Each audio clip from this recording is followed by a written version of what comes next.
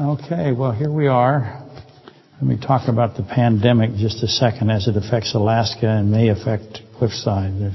Again, we have a completely non-essential auditorium here. Not to say that no one is non-essential, but non-essential as we defined it more recently. Alaska is starting to show signs of difficulty. We had a significant increase per population increase in cases in the last 5 days. So if that begins to put us into a crisis situation, we may have to take measures. In any event, watch for Dave. He'll put it on the internet. Okay, let's see. Where am I here? Mask. That affects my hair.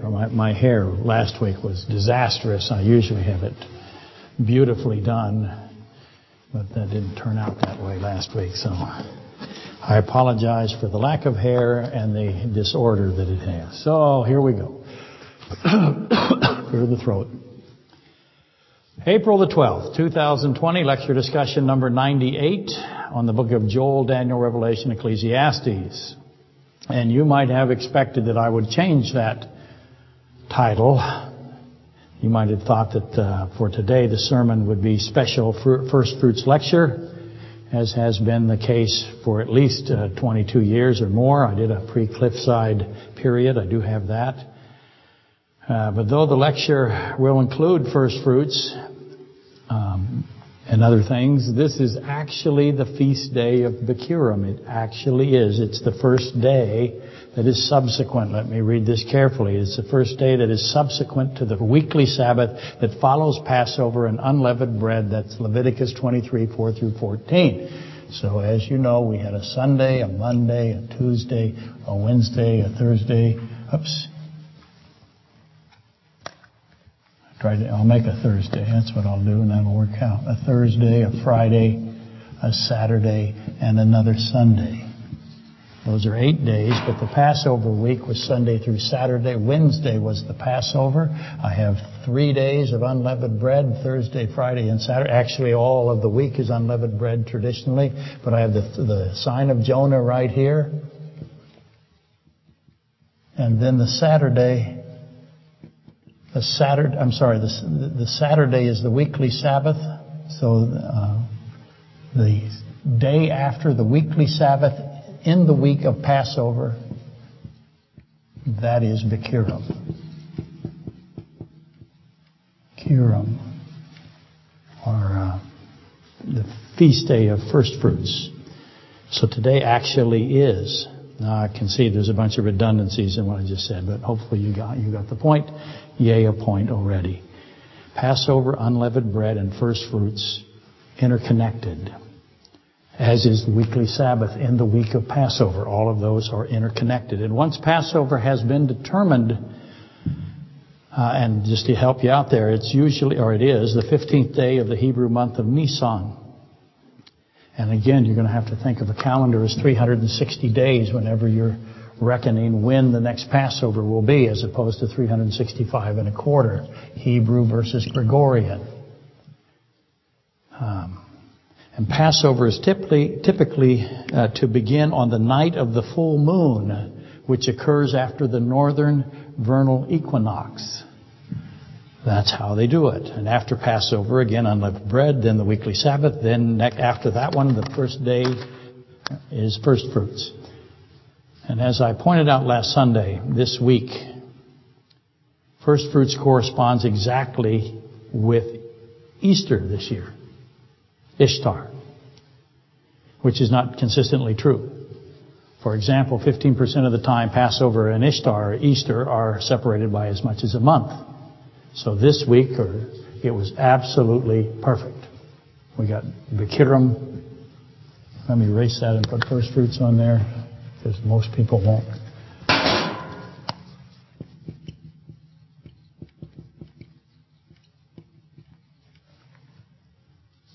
This week we actually have Ishtar lining up with first fruits. And again, that's not often the case, or not always the case. And you have to think Gregorian calendar, as I said, Hebrew calendar, and the lunar cycle is part of this. And there's no mechanism in the Hebrew to correct the 360-day reckoning, which I find to be a fascinating mathematical issue, because I think that is exactly how it's supposed to be.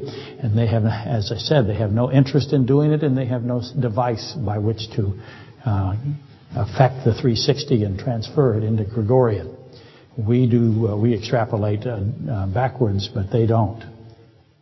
They don't concern themselves with it. Anyway, today is the feast day that the God of creation, John 1:3, the I am, Exodus 3:14. So let's throw those on the board really fast. Exodus 3:14 is the I am, and Christ identifies himself over and over again as the I am. Today is the day, John 1:3, I forgot that. Where the God of creation, Christ is identifies himself as the God of creation. He is the I am, Exodus 3:14. He is, and he says that in John 8:24. He says, this is the day that I have chosen to resurrect myself, John 2:19. So this is the day that it corresponds to the week in which he was crucified, that he resurrected himself. And that is a wonderful thing. And all of you know that already. I just, in case somebody for the first time ever heard me say it. But it's especially the case if you've attended Cliffside. You know that physically or digitally. Last year, 2019 Gregorian calendar, I placed into the first fruits inquiry, the exposition, that might be a better word, 1 Corinthians 15.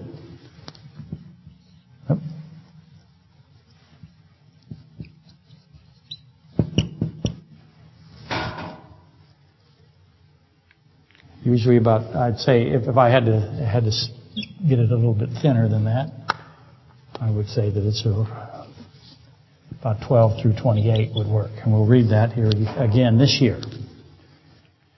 And so let's go ahead and do that. 1 Corinthians 15, 12 through 28. If you were here last year, you will remember it. If you weren't, no, you won't. It was a year ago.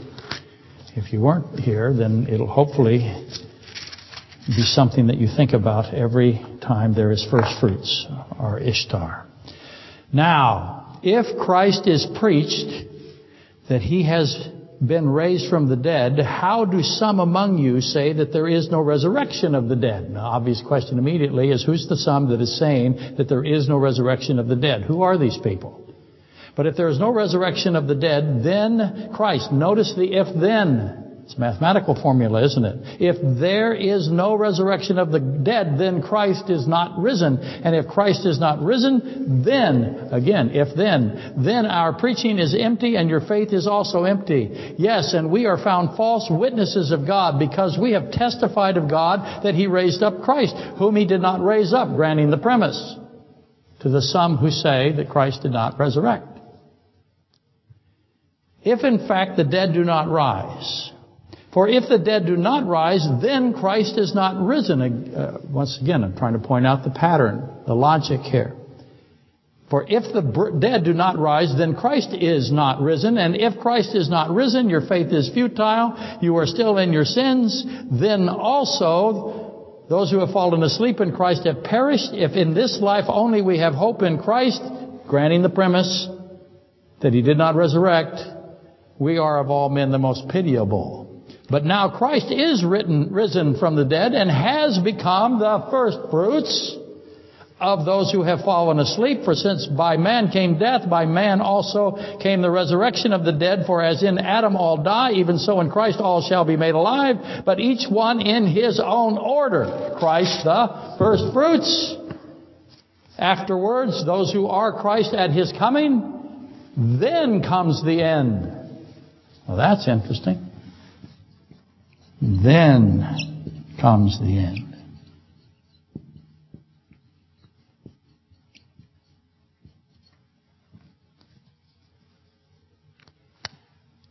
When he delivers the kingdom of God the Father, when he delivers the kingdom to God the Father, when he puts an end to all rule and all authority and power, for he must reign till he has put all enemies under his feet. The last enemy that will be destroyed is death, for he has put all things under his feet.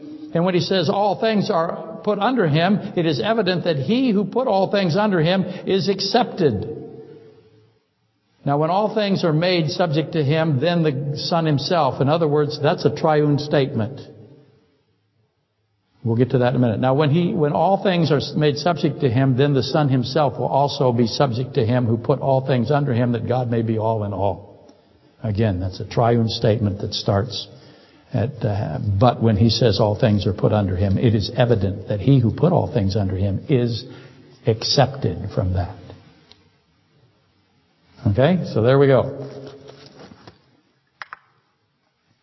A little bit more emphasis in certain aspects of it this year than last year. In a flawed and incomplete analysis, let us select out the central points. If there is no resurrection of the dead, then Christ is not risen. If there is no resurrection of the dead, then Christ is not risen. Everybody that did geometry in the 8th grade recognizes, again, that mathematical symmetry there. And some will object to this sentence, if there is no resurrection of the dead, then Christ is not risen. The then statement, they would say this. They would say, couldn't Christ have only resurrected himself? Why are the resurrection of mankind and the resurrection of Christ tied together here? Why not Christ just resurrect himself and allowed mankind and animals to be extinguished? Hopefully you recognize that particular premise, don't you? That is the Genesis 3 lie of Satan, but they will say it. Why didn't Christ just resurrect himself? He could, he didn't, but he could. How do we know that he will? Is it possible that he could have resurrected just himself? And this statement is not true. If there is no resurrection of the dead, then Christ is not risen. 1 Corinthians 15:12 through 13 directly refutes this. This is a nihilism or a nihilistic concept. It declares if there is no resurrection of the dead, then Christ is likewise dead. And if this is so, none have existence. Only a temporal state awaiting to be revealed as cessation. And therefore our faith is empty. We are false witnesses. We are lying about this, or we're ignorant. We've been deceived. And then therefore of all men that have ever existed or ever walked the earth, we are the most pitiable. That is what the Apostle Paul through the Holy Spirit, or the Holy Spirit through Paul said. To repeat, why is it that if none are resurrected, Christ is not resurrected? How does that fit together? Obviously, again, the Holy Spirit, through the Apostle Paul, has established the dependency of these two conditions. If you wish to call them resurrections, you can. Christ's resurrection and our resurrection. If we are not resurrected, he is not resurrected. If he is not resurrected, we are not resurrected. There's reciprocity. And in order for the dead to be resurrected, then Christ must resurrect. And the reciprocal is then true. Christ must resurrect for the dead to be resurrected. The reasoning for this is in the triune statement of 1 Corinthians 15:15. Let me read it again, in case you missed it. Yes, and we are found false witnesses of God, because we have testified of God that he raised up Christ, whom he did not raise up, if in fact the dead do not rise. That's a triune statement. Christ is God, the Father is God, the Holy Spirit is God, and they are used interchangeably here. If Christ did not raise himself up, as he said he would, John 2:19, and if the Holy Spirit and the Father did not participate, then the preaching of Christ is senseless. That's what's being said in 1 Corinthians 15:12 through 28. And if they did not participate, then preaching of Christ is senseless. Faith in Christ is meaningless, and all who testify of Christ's resurrection are duped or liars. No one is resurrected and transformed or redeemed from sin. All who died believing in Christ went to annihilation, and we of all men are the most pitiable. In other words, if there is no triune Godhead involved in this, then that's all true too. We are the most pathetic. If there's no triune God, we are pathetic. In other words, if the Elohim, the us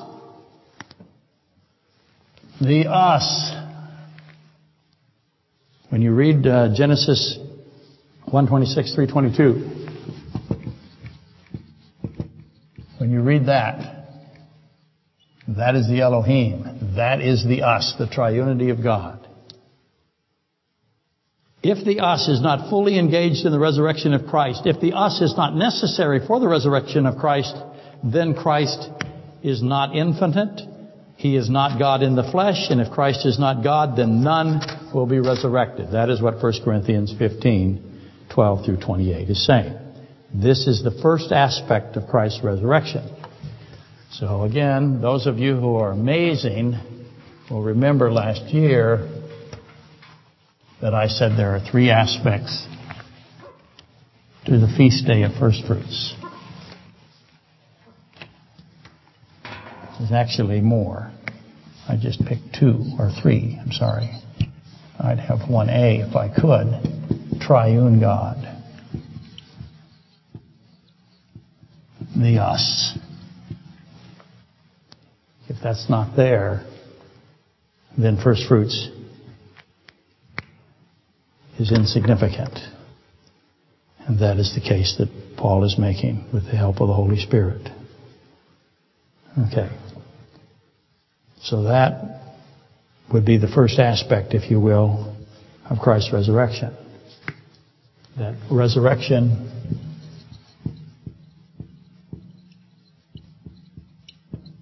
of man cannot be disconnected from the resurrection of Christ.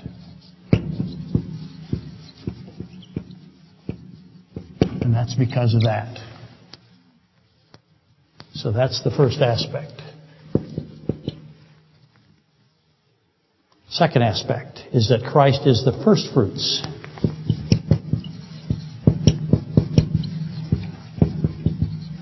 Of the resurrection. Last year I identified the legal component of this statement. It's a contractual guarantee. It's signed in blood, if you will. It's an oath. It's a blood oath. It's actually signed in blood. And it's presented during a judicial process in the throne room, the courtroom of heaven. That is what that's saying. This is a legal concept. In a courtroom, it's a judicial event. So because Christ, the infinite God Himself, in the flesh is risen, and this again is the day we celebrate His fulfilling this oath. So because Christ, the infinite God Himself, is in the flesh, is risen, with the three persons, Father, Son, Holy Spirit, that's infinity and infinity within the triune Godhead, the infinite God, participating, then our resurrections to life as God defines life are certain because of this legal document.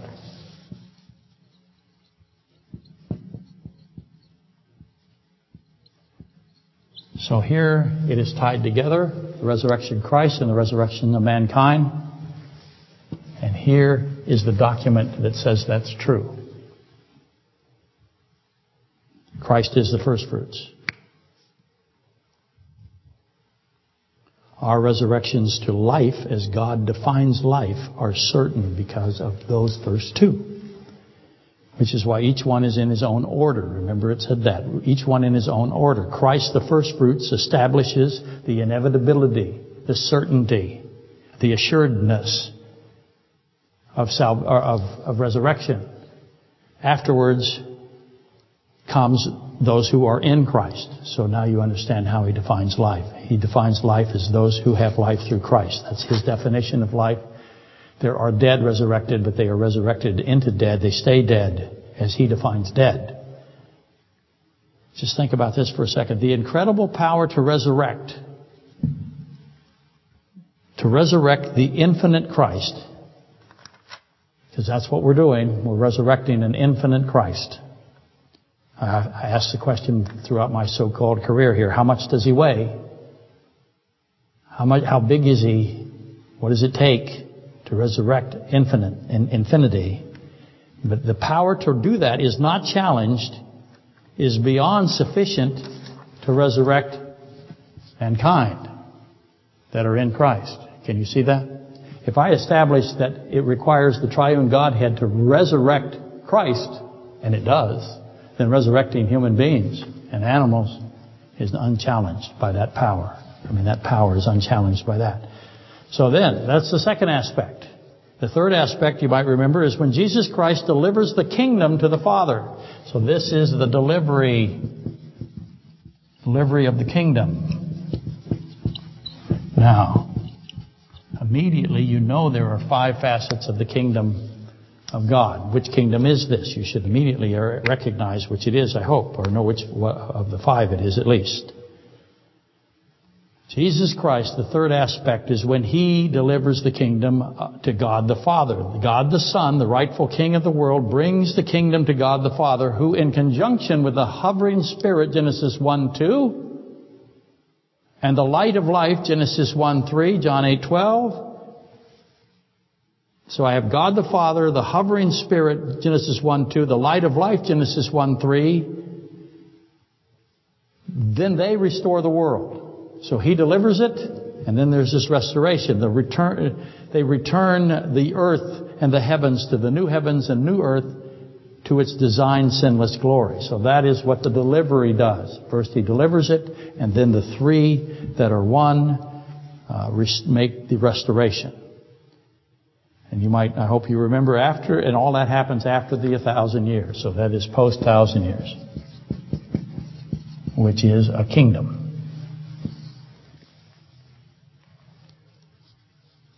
So hopefully that gives you some idea of the chronology. He delivers the kingdom to the triune Godhead, to the Father. The Father's in the role here, if you wish to think of it that way, as a dramatic theodicy, as I want to call it. Then you receive that this process, again, is a legal process. It's being done as a court procedure, as a proceeding.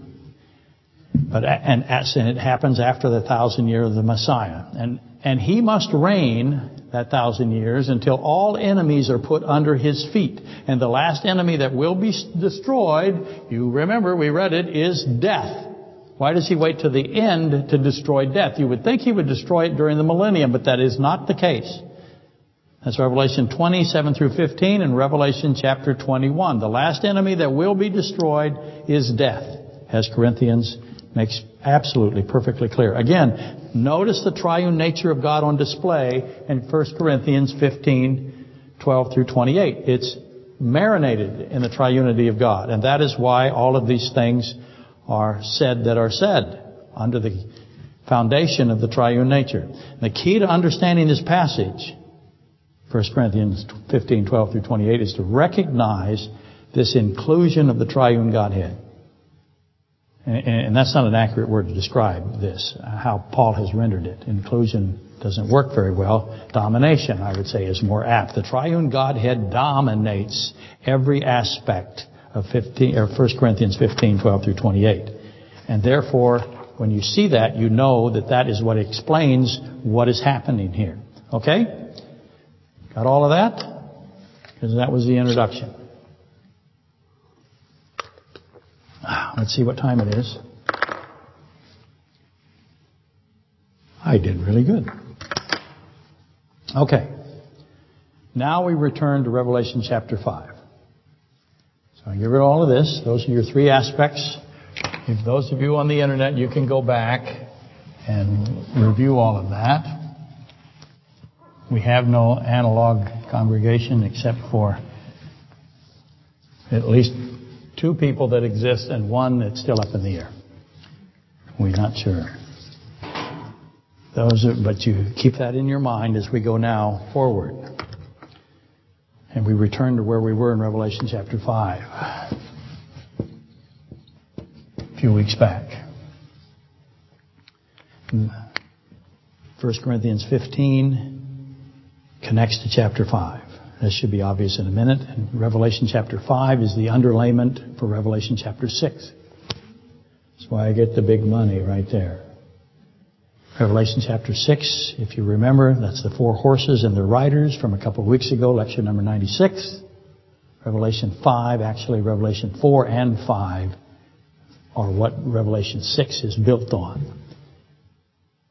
So the intention of investigating the four horsemen is to search for the signs that expose the end of the age of the Gentiles, which began in 586 BC. That is the beginning of the end of the age of the Gentiles, and the question that we brought up when we went through Revelation 6 is, when does it end? When does the age of the Gentiles end?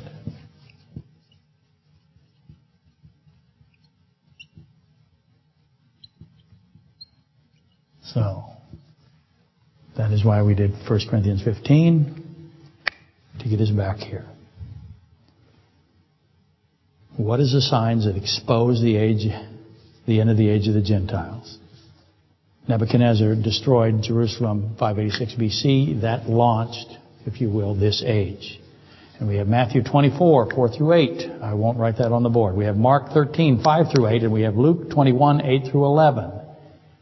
Christ Jesus revealed to us the signs that will announce the beginning of the end of the age of the Gentiles. So I have the beginning of the end, which should be obvious that I don't have the signs of the end. I have the signs of the beginning of the end. The beginning of the end will not come immediately. Luke 21, 9.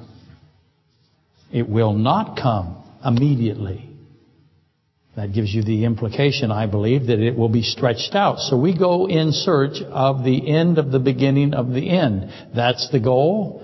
When is the end of the beginning of the end of the age of the Gentiles, which began in 586 BC? Does that make perfect sense? No one nodded. Let me repeat that. When is the end of the beginning of the end? I know I have signs of the beginning of the end, but I want to know when the end of the beginning of the end is. Why do I want to know that? Because if I know when I know the end of the beginning of the end, then I have a really good idea how much time is left.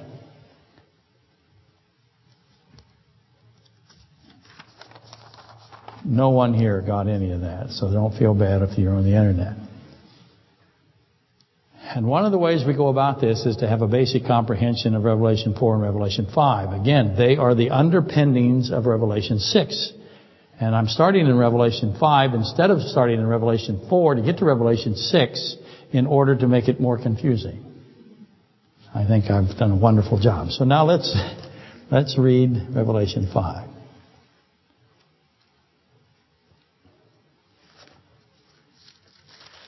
Again. No, we didn't read it before. Then I saw in the right hand of him who sat on the throne a scroll written inside and on the back. So what's your first question? Who is him that is sitting on the throne? And he has a scroll. Why does he have a scroll? Why is he sitting on the throne? Once again, we're in a courtroom. And I saw the right hand of him who sat on the throne. In the right hand of him who sat on the throne, a scroll. Sometimes it's rendered a book. Written inside and on the back, sealed with 7 seals. Then I saw a strong angel proclaiming with a loud voice, who is worthy to open the scroll and to loose its seals? And no one in heaven or on the earth or under the earth was able to open the scroll or look at it. So I wept. That's John the Apostle. So I wept because no one was found worthy to open and read the scroll or to look at it. But one of the elders, who's the elders? You got to go back to Revelation 4. One of the welders, oh my goodness, maybe an elder was a welder.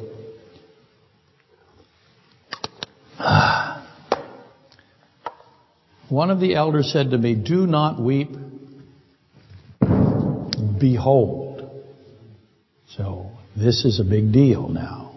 The Lion of the tribe of Judah, the root of David, has prevailed to open the scroll and to loose its 7 seals. Well, we think that's obvious. But it's not. This is why the behold is there. And John goes on, and I looked, and behold, In the midst of the throne and the 4 living creatures and in the midst of the elders stood a lamb as though it had been slain, having 7 horns and 7 eyes, which are the 7 spirits of God sent out into all the earth. What does that mean? It's a behold. Wish we had time. We don't. Let me check. Nope. Then he, well, who's he? I got a him who sits on the throne. Now I got a he. Then he came out and took the scroll out of the hand of him who sat on the throne. What is that verse? That's a triune verse. If you don't know it's a triune verse, then you will go into the ditch and we will never find you. As so many people do. So the Lamb came and took the scroll out of the right hand of him who sat on the throne. Now when he had taken the scroll, why does he take the scroll? When he had taken the scroll, the 4 living creatures and the 24 elders fell down before the Lamb, each having a banjo. Nope. Each having a harp. A harp might be a banjo. Could be a special kind of banjo. And golden bowls full of incense, which are the prayers of the saints. And they sang a new song, saying, "You are worthy to take the scroll and to open its seals, for you were slain, and you have been redeemed and you have redeemed us to God by your blood." Does that sound like 1 Corinthians 15? It absolutely does. Out of every tribe and tongue and people and nation, you have made us kings and priests to our God, and we shall reign on the earth. Hopefully, you've attached Revelation 5 to the central point here, and that is that the Lamb has to take the book. And He's the only one that can take the book. He has to take the book out of the hand of Him who sits on the throne. Him who sits on the throne is obviously infinite. How do I get a scroll out of the hand of an infinite being? How much does it weigh? How much power does it take? Obviously, I have co-infinity here. That is a triune condition again. John the Apostle wept because no one is worthy to take the scroll. Well, we know somebody is worthy to take the scroll. How come John is weeping? John has got to know that someone is worthy to take the scroll. Why does he weep? Why that statement there? We have to solve that. Will we solve it today? No. But behold, the Lamb, He came and took the book. The book, again, is a document that grants the kingdom. 1 Corinthians, I took it off the board. 1 Corinthians 15:24. Aha! The kingdom is delivered after the 1,000 years. It's a first fruits event. And this is obviously part of that event. The Lamb takes the kingdom, or the deed, if you will, to His property. He's taking His kingdom, the warranty deed. And that's why He takes the book. He's the only one that can take the book because He has to do 2 things. He has to possess it, the kingdom, and He has to deliver the kingdom. Who is worthy to do that? That starts to explain the behold. This is, as I said before, Matthew 6:10. Our Father who art in heaven, hallowed be thy name. Your kingdom come. That's what this is. That is why that phrase is in our Lord's Prayer. Your will be done on earth as it is in heaven. So it has to be done on earth and it has to be done in heaven. That's a big deal to think that through. He puts them together. His will has to be done in both. Your kingdom come. Christ is taking the kingdom, His property, and He will reign for 1,000 years. He'll put His enemies under His feet and destroy death. And after which He will hand over and deliver the kingdom for restoration. And He will be part of that restoration. Infinity, infinity, infinity. The us, took it off. Remember, it was here. And the restoration of the kingdom will bear tremendous similarity to Genesis 1:1 in process. The triune God will bring forth the new heavens and the new earth. As an aside, by the way. Knowing the process of 1 Corinthians 15:24 through 28 and Revelation 5 brings clarity to the watered, covered condition of Genesis 1:2. And the Noahic covenant promise of Genesis 9:11 through 15, which was, God said, I will never flood it again. I won't do it again. What connects the floods to the scroll or the book? Because they're connected. Feel free to figure that out whilst I continue. Take a break. There's no audience for me to gain energy from. I look like somebody's going to hold up a liquor store here any minute. I went to a long time ago. I was a young kid, and I went to an auction here in Anchorage off an old Seward Highway. There's an old auction house there. It turned into a video thing. Now it's a real estate place, I guess. But in the middle of the auction, and I was just a young kid. I was 17 maybe. And I'm sorry, I can't hear you. You can't hear me? I can speak louder if you say so. Okay, I was 17 years old and I went to an auction house that was on the old Seward Highway as opposed to the new Seward Highway. And I went out there and I was going to buy something because at an auction house, especially when you're 17, you're going to get a great deal. Nobody there is going to cheat you. It's all perfect. Everybody's bidding against each other. There isn't the whole congregation that is there is not seated with people that actually work for the auction house. That never happens. But I'm 17 and I think this is a fair fight. And so I'm there and he holds up a pistol. And he said, "Who'll give me $10 for the pistol?" Well, I'll give you $10. Well, I got outbid. And one of the final things, he said, "Who'll give me $50? And no, nobody gave me $50. I think the last bid was $45 or something. And he pleaded. He said, $50. Come on, folks. You can get across the street and hold up the liquor store and make more than that. And I never forgot it. So I've done the liquor store joke ever since then. That I stole from an auctioneer that tried to cheat me. The gun was probably worth $10. I was right. That's my great story. I bought a couch. I was bidding against this guy that worked for him. I wanted that gold couch really bad. And I didn't want to. Thought I was going to get a good price. It finally bid up to about $100 for the gold couch. Maybe 50. I don't remember what it was. I was pretty happy. I outbid that guy. I defeated him. And then the auctioneer said, "Who wants another one for the same money? We've got 200 of them."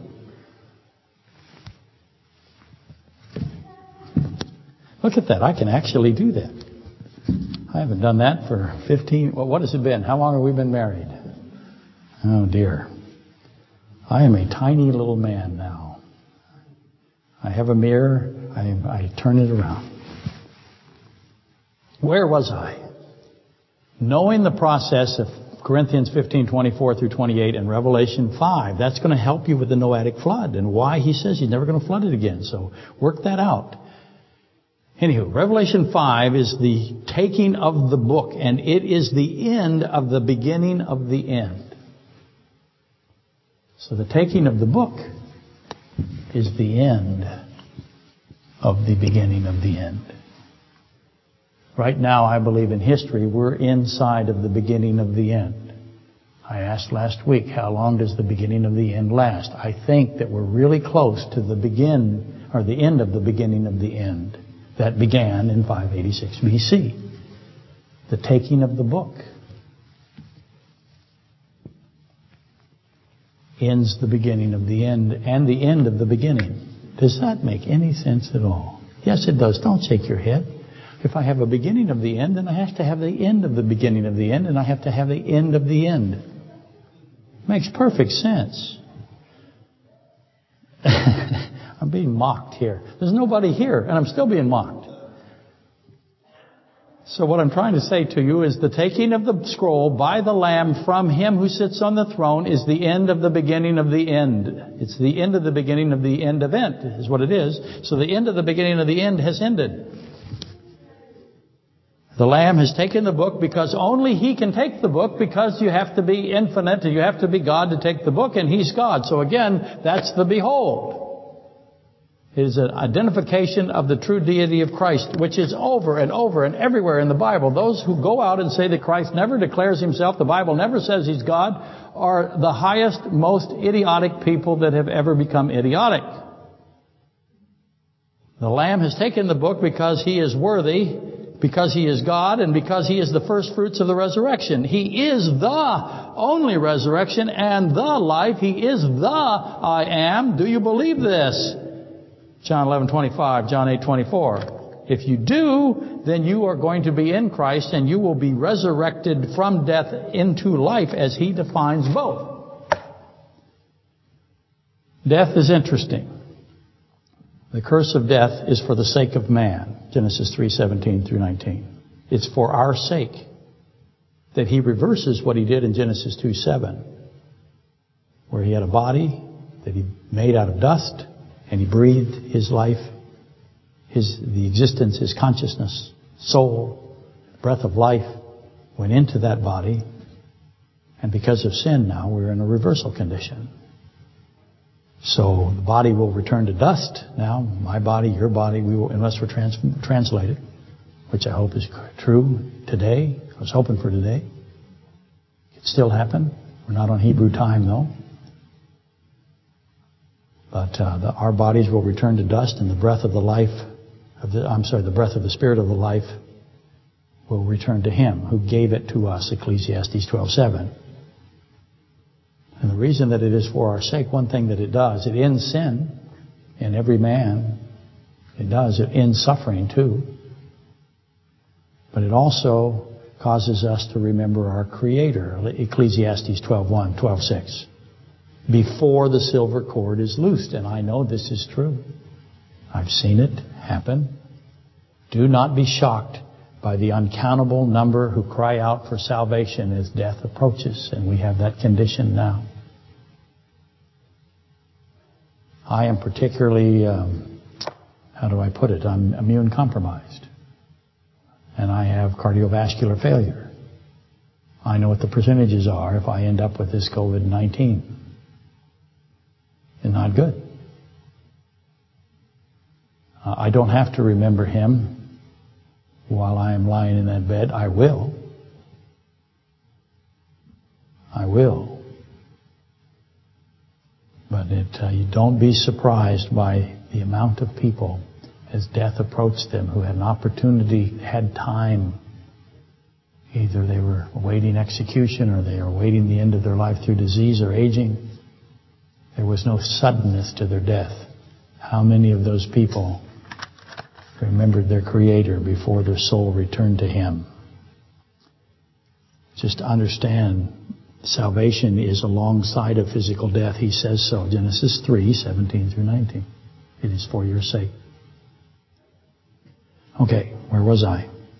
The sign of the end of the beginning of the end of the age of the Gentiles, as opposed to the end of the beginning of the end of the age of the Gentile.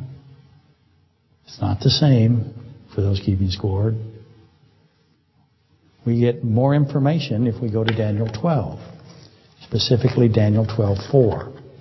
But you, Daniel, he says, shut up the words and seal the book until the time of the end. Is this the same end as the end of the never mind? Or is this a different end? How many ends do I have here? At the time of the end, many shall run to and fro, and knowledge shall increase.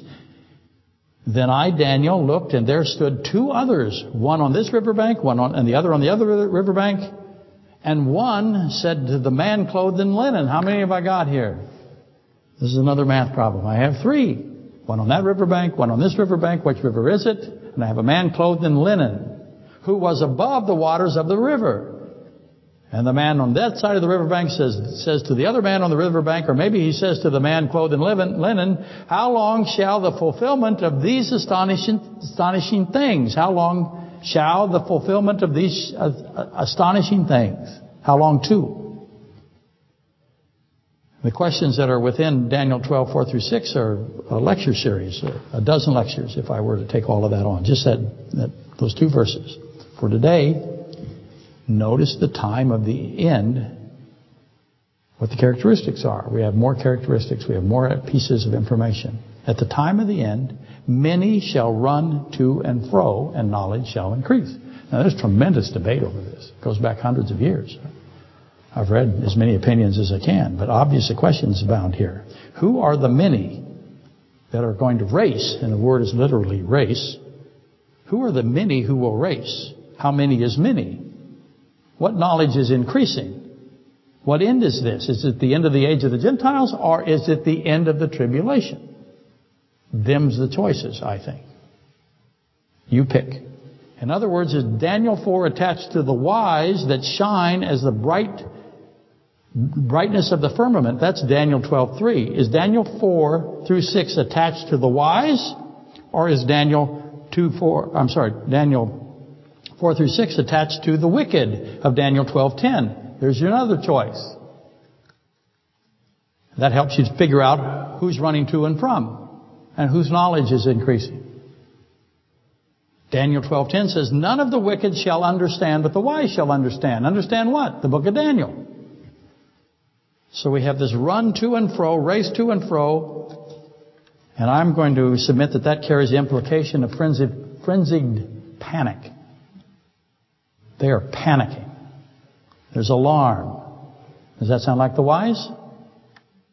No. The wise should be what? The wise are composed. They're calm. They're at peace.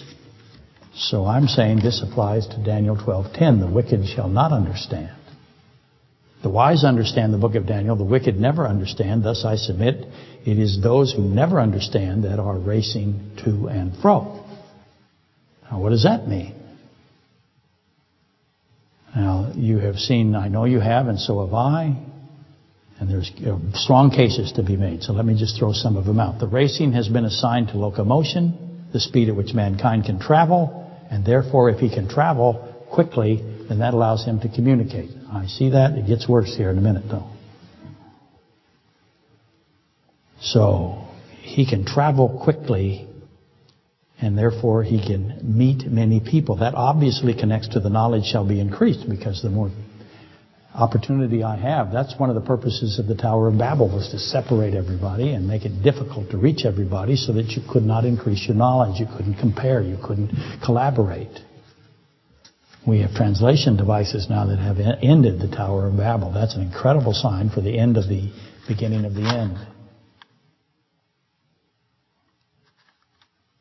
So, both an explosion in scientific knowledge and the accumulation of information is going to occur at the end of the beginning. Mankind cannot comprehend the book of Daniel, but can manipulate the physical structures of the creation. In my lifetime, and I'm going to cover this in a second, it's astonishing what mankind has been able to do. Unprecedented post-flood. And we should see this situation as it has come to be at the time of the end. That's what the book of Daniel said. I submit that the defining moment of mankind getting knowledge that is extraordinary, the acceleration of mankind's knowledge occurred, the defining moment, in my opinion, this is my opinion, was July the 16th, 1945. That's when something special really happened. That was the detonation of a nuclear device. That is the Manhattan Project. The Manhattan Project was essentially a human, if you wish to think of it this way, an artificial nuclear reaction, a human-sourced nuclear reaction. And there were some extraordinary men involved in that. Ernest Rutherford, Enrico Fermi, J. Robert Oppenheimer. What I'm talking about is nuclear fission. Nuclear fission means the splitting of an atom. They learned how to split an atom by hitting it with a neutron. And when they split the atom, those two pieces released neutrons. And those two neutrons hit atoms, which released neutrons. And you can see that I have what's called eventually critical mass. Now I have to contain those neutrons, and they came up with a system to keep the neutrons in a confined spot, so that there was a tremendous amount of reaction here, which you would know as chain reaction, right? The splitting of atoms. Mankind was able to accomplish that. Those three men, Oppenheimer, of course, turned it into a weapon. Fermi and Rutherford saw it as a source of power, a nuclear reactor. So we had nuclear fission, the splitting of atoms, releasing the energy in atomic structures. And the mathematics of this is extraordinary, and I hope that I can get everybody to do the math. I'm actually somewhat serious. Eventually, nuclear fission led to nuclear fusion. Nuclear fusion is the fusion of hydrogen isotopes. Obvious question, why do I want to use hydrogen isotopes? What is a hydrogen isotope? How do I make a hydrogen isotope? Somebody figured out we can't just use hydrogen, we have to have hydrogen isotopes. And you've heard me discuss, albeit very slightly, shallowly, the strong nuclear force. Because there is a natural repulsion that exists at the atomic level. Think of the strong nuclear force as the inherent stability. In other words, atoms resist being split. They resist being fused. And so you have to overcome that strong nuclear force that is inside the creation. The Manhattan Project was the stepping stone.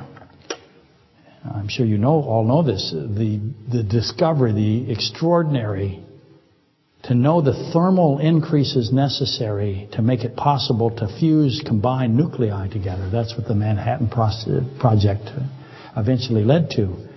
And when you get enough heat, when the natural repulsion of atoms is overcome and fusion occurs, then I have plasma. Mankind has the capability in my lifetime to arrange three processes, a chemical process, a fission process, and a fusion process, and put them in a sequence. And you're going to recognize that as a thermonuclear hydrogen bomb. And if you've ever taken the time to look at the films of what a hydrogen bomb looks like compared to an atomic bomb, it is unbelievable. Have you ever asked why is it that a hydrogen bomb? Why it's a hydrogen bomb, and not a uranium-235 or plutonium-239 bomb, but it's hydrogen. Hydrogen is a component of water. You wouldn't think I could use that to make a bomb, but that tells you what kind of energy is inside of atomic structures. Natural hydrogen has one electron orbiting around the proton. I talk about it all the time. If I made the hydrogen nucleus the size of a cue ball, then the electron would be 5 miles away. So it's mostly empty space. But the fact that hydrogen has one electron orbiting around a proton, that is why it's a hydrogen bomb.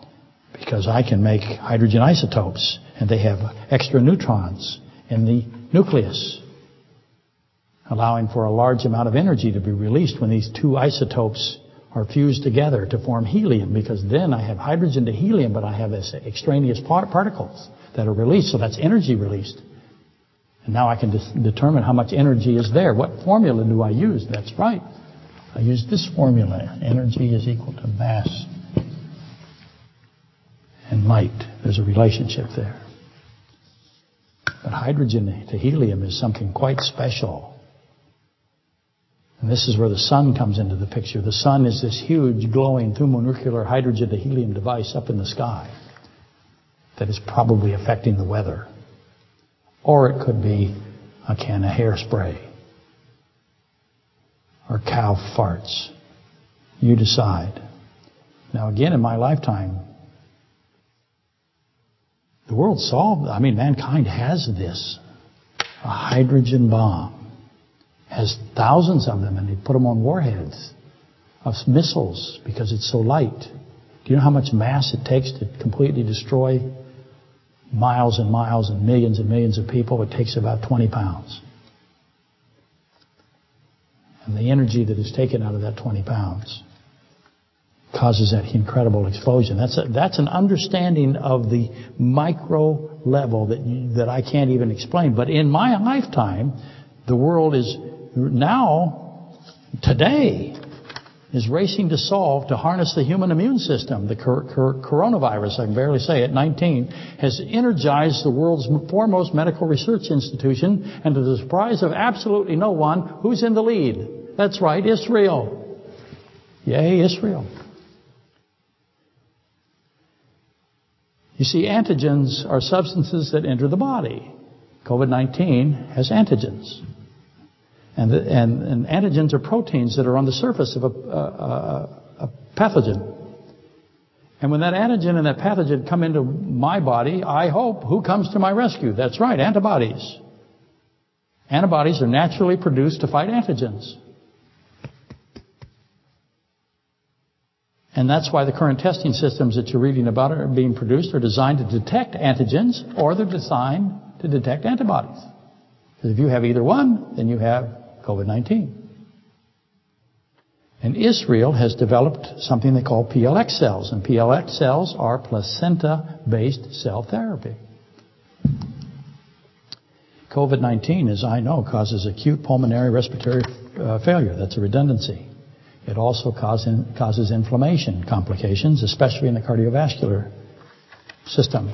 Oops, bad news for Steve.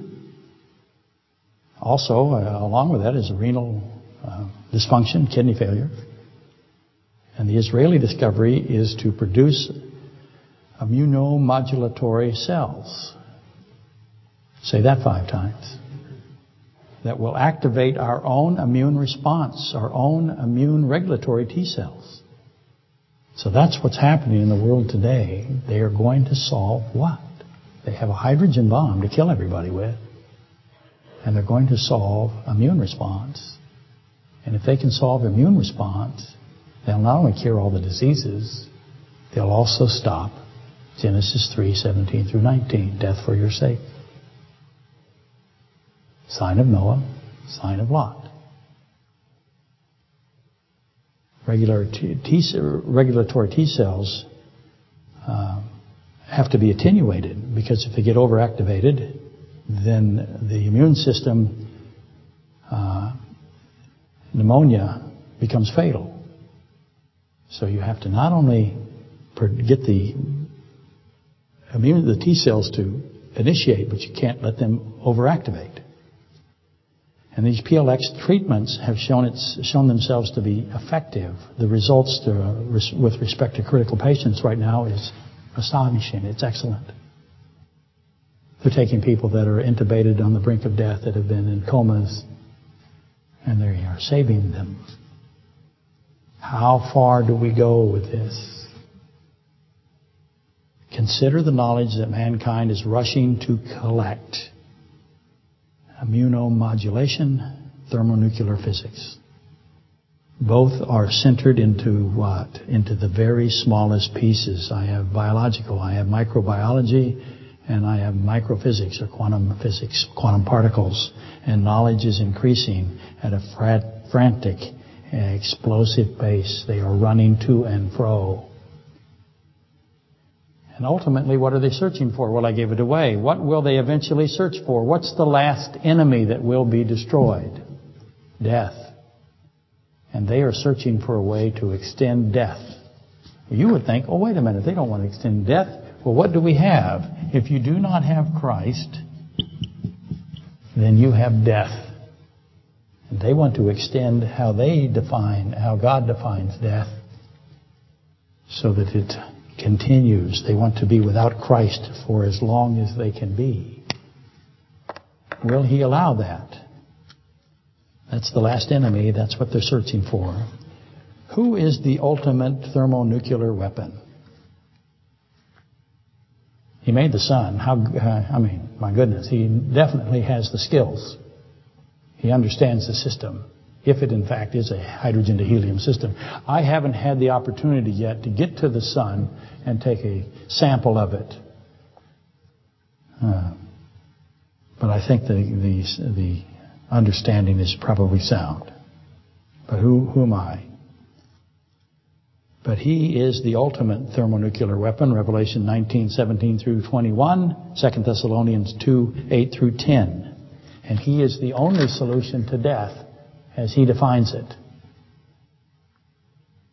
He is the one who defeats the last enemy. He is the solution to the last enemy. That is who He is. 1 Corinthians 15:26. And on that,